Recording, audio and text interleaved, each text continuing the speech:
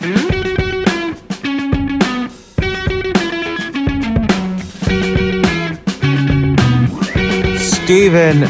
I am really, really sorry. Do you know why?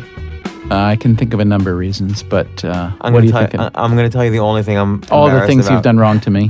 So I'm really sorry. Yesterday, you started off asking me a question, and I kept interrupting you, which is I really apologize. Oh, I'm an interrupter. But that's your MO. I'm an interrupter. This really should be called interruption of the day, because we often don't get to the question. Right. So you had a question, and I want you to ask it. Oh, really? Yes. Oh, that's so sweet I promise of you. I'm going to keep tape on my mouth. All right, I remember how this began, because I said this is like the most common question. And I said, why is the sky blue? Exactly. And then it went from there. But I want to read the question because I think that we'll both maybe have a little bit to say to contribute it. But the question comes from Cora. It's so simple, but important. Don't give me opportunity to interrupt. Just, you're digging a grave here.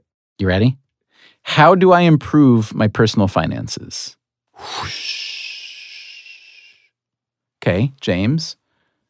Well, what does that mean? Well, that's always a good question. What does the question mean? How do you make more money? How do you save your money? There's 3 skills to money. Okay? Save it, make it, steal it. No. Well, close. 4. Make it, keep it, grow it.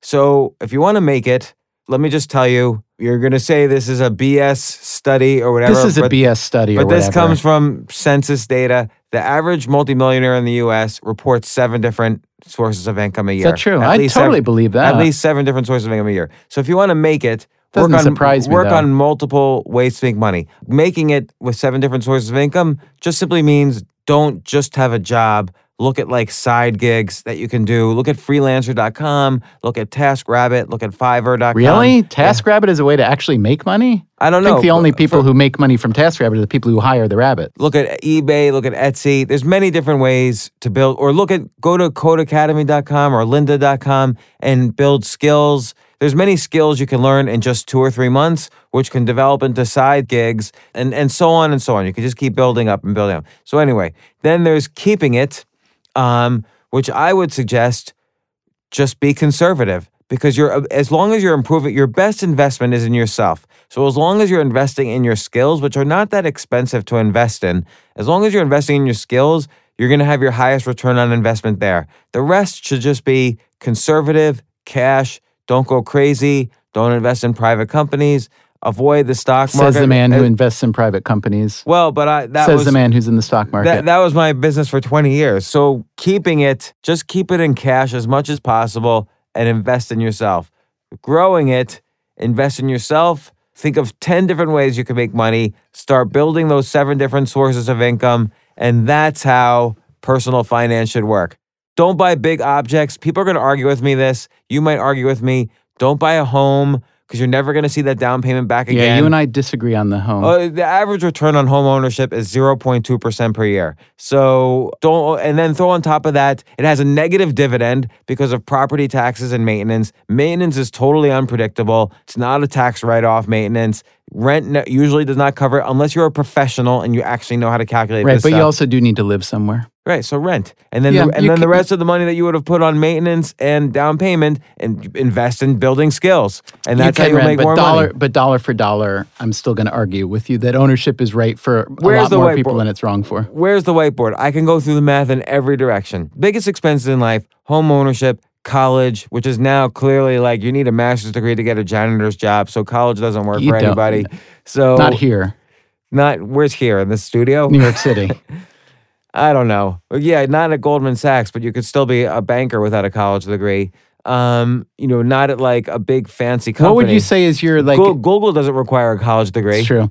So Ernst & Young doesn't require a college degree. That's right. Yeah.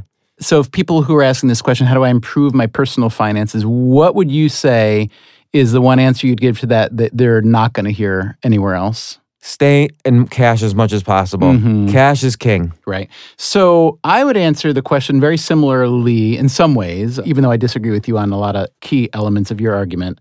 So I would say if you want to improve your personal finances, you should make a lot more money and spend a lot less, which is basically what you're saying. Yeah, because if you just have a job, you're dependent also on the kind of stable salary myth. So you're going to get the stable salary every 2 weeks, and then suddenly you're going to get fired. So a stable salary gives you no feedback on how you're doing. Like you're just, oh, I'm doing good. I'm getting that same check every 2 weeks, and then you're fired. Yeah, but we talked about this on one of the first episodes of QOD. And I think that when you preach that message, you have to account for the fact that different people have different preferences and different needs. It has nothing to do with people, by the way. If you looked at the last month's jobs report, 400,000 jobs were added in the economy last month. Okay, almost all of them came from ages 55 and above. I don't know what the jobs were. Maybe low-end service jobs, or maybe CEO jobs. I don't know. But the category ages 18 to 35 actually lost jobs. So it has nothing to do with what the person wants. Well, but we're also at 5.5% unemployment, so there may not be that many jobs left for that quadrant. Maybe, right? Maybe, but it's not the individual who has the choice. The economy itself moves in big, massive tidal wave-like trends, and we're moving into like the so-called gig economy, where you have to develop these multiple sources of income. But there's still many firms and institutions that actually hire people for jobs. Sure. And there are many individuals who actually really like that. Sure. So I just don't think we should throw out that model as totally bankrupt, although I appreciate your willingness to advocate for a different sort of model, which happens to be, we should just say, the model that you yourself employ, right? Right. But I'm just saying the trend is such. Okay. If you're more likely to gravitate towards an area where you're happy with your personal finances if you follow this massive demographic trend that's happening. That may and I come or from may not a be billion true. revenue staffing agency, so I saw it in action across the economy. I'm going to take a minute to think while Steven reads this word from our sponsor. We'll be right back. Here's another question that everyone asks at one time or another. How should I manage my money? Whether you're a multi-million-dollar investor or just starting out, the answer is Betterment. 5 years ago, Betterment built the first automated investing service to help make it easier and less expensive to make better financial decisions, from building wealth to staying on track for retirement. Betterment's smarter technology provides personalized investment advice based on your financial goals, then builds and automatically manages a customized portfolio for each goal. With automation of rebalancing, deposits, and tax-efficient investing, Betterment helps you save time and money and gives you peace of mind for a fraction of the cost of traditional investment services. And it's easy to start investing with them by linking your bank account or rolling over your 401k or IRA. Betterment is already managing billions of dollars for more than 100,000 customers. Don't you want to be a smarter investor? Sign up today on your computer or smartphone and get up to 6 months of free automated investing. Get the offer and full terms and conditions at betterment.com/question. Betterment, investing made better. Sign up today at betterment.com/question.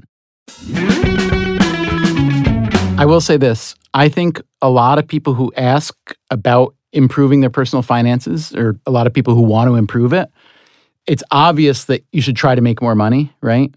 But I think that people are really bad about spending and often don't even know it. So one thing that I think is really fruitful and a total pain in the neck and very painful on the way to being fruitful is to write down every penny you spend. Or archive it somehow. Now, I don't know if you've ever done this, but I agree, but it would be too painful for me to do it. It's very painful. So I started to do this. So I grew up with no money, so it was easy to keep track of it. Like I was filthy rich. You were. No, I'm just kidding. And then when I started to make some money, after graduate school in New York, I got my first job, and it paid very poorly. But I was able to take on a lot of side writing projects, and I'd once in a while get a check for, an extra $2,000 or $3,000. And then I would feel like, oh my God, I'm so rich. And then I would notice that the quality of my life was not changing at all. It was almost totally unobservable. What was your first salary in New York? My first salary in New York, it was in the year of our Lord, 1995 or 6. Okay, I was 94. And I was an editorial assistant at New York Magazine. And I remember that I was interviewing for the job, and the guy who'd interviewed right before me was like really good looking. Like he looked like a Ralph Lauren model, like he should be on a boat or something. In fact, he was wearing like these really nice khakis with no socks and loafers, which was not a look that I would then or even now be able to pull off. And I was thinking, oh, plainly he's going to get the job. And then somehow I got the job. And when the managing editor offered me the job, I'll never forget, because I was married. I was recently married at the time. And she said, we're going to offer you the job, and it would pay $26,000, but because you're married, we're going to give you $27,000. Wow. I thought that's great You got a marriage benefit. Yeah, because it only costs another $1,000 to have two people to get married. But then if I wrote articles, I would get like $500 or $1,000 on the side, and I started to realize that like I should have felt like I was filthy rich when I was getting all this extra money, but I wasn't. And that's when I started to record every dollar. I think I used Quicken. Do you still do it? I don't do it so much anymore because my margin for error is a little bit bigger, but also doing that what does really it mean, your taught margin me. of error I mean, is now bigger? I can spend more and not have to worry about it. Okay. Back then, if I'd spent an extra $500, I could be in real trouble. Right. I would really advocate that almost everybody, especially if you're a little younger, try to do this to figure out where your money's going, because it's really, really, really easy to spend a lot of money on stuff that is either depreciable or like every time, like think about just eating out in a restaurant, 20, 30, 40, 50 bucks versus the equivalent of eating at home or stealing food or whatever, or pooling your resources. And that's for something that's literally gone in an hour. And I think that that's where people have a very strange view of money and what it can be and what it should be and how it can grow. So like literally the dollar that you don't spend today, unless you keep it in cash and there's deflation, is going to be worth a lot more to you in the future than it gives you pleasure for now. I agree. And that's something that I find that almost everybody that asks about how do I improve my financial situation doesn't get. I just think also like everyone asks, well, what should I invest in? And it's so nice actually to go to sleep with just cash in the bank. So then you don't have to worry about anything.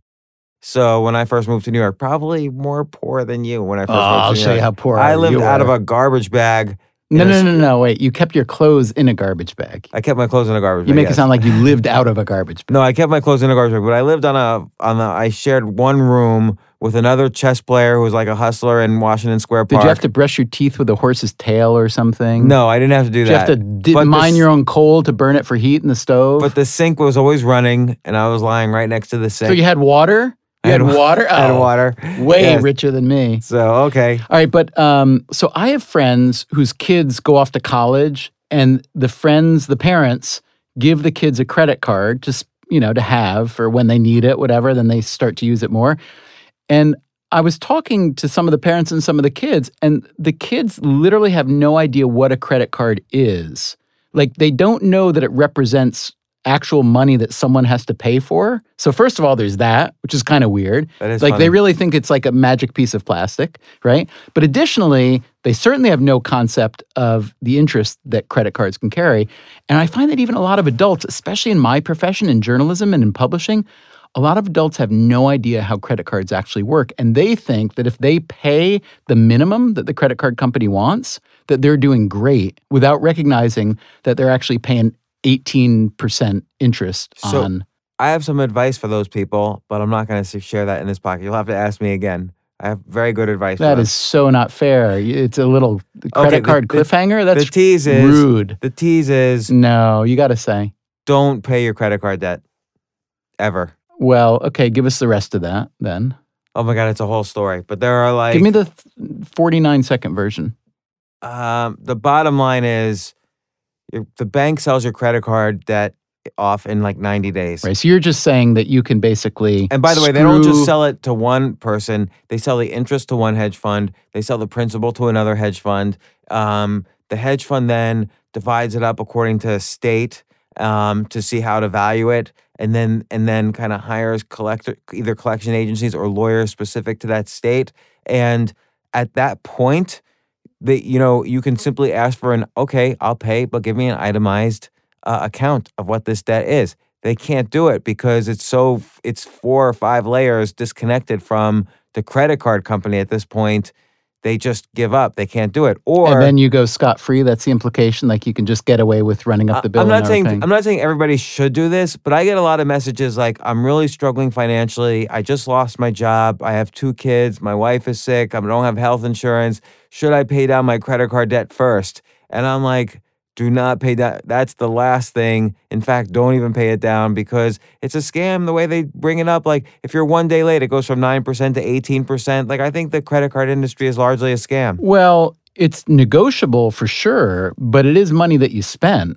And if you're choosing to not repay the money that you borrowed, then it's a crime. I'm not saying it's not a crime, by the way. I'm not saying it's the most ethical thing either. I'm saying take care of your family first and reduce that stress by realizing you actually don't have to pay. They took a risk too, the bank, and so they can confiscate something, or you'll have a bad credit score. There's certainly a transaction. You'll have a bad credit score. You'll have a harder time renting the next apartment or buying a car. But it's not like it's not a crime. People think it's so unethical. It's a crime, but it's not that. If you loan me money and I spend the money, we're friends. You're not a. And plus, you never loan me money.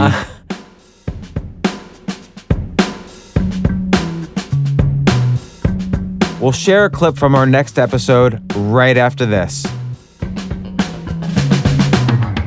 Thanks again to Betterment for sponsoring today's episode. Betterment has revolutionized investing, making it easier, more straightforward, and less expensive to be a smarter investor. Get personalized advice and investment management for a fraction of the cost of traditional investment services, and join over 100,000 customers who are already investing with Betterment. Sign up today and get up to 6 months of free automated investing. Full terms and conditions are at betterment.com/question. Betterment, investing made better. Sign up today at betterment.com/question. I'm going to be honest, we probably have no answers for the next question, but here is the next question. What would you say is the most important issue you face as a manager? How do you motivate? I was going to add to the question, which is not there. I was going to say, how do you motivate your people? But that might not be the most important issue. I'm going to tell you. So I'm glad you asked the question because this is something I think about all the time because I am, as I say, a very poor manager.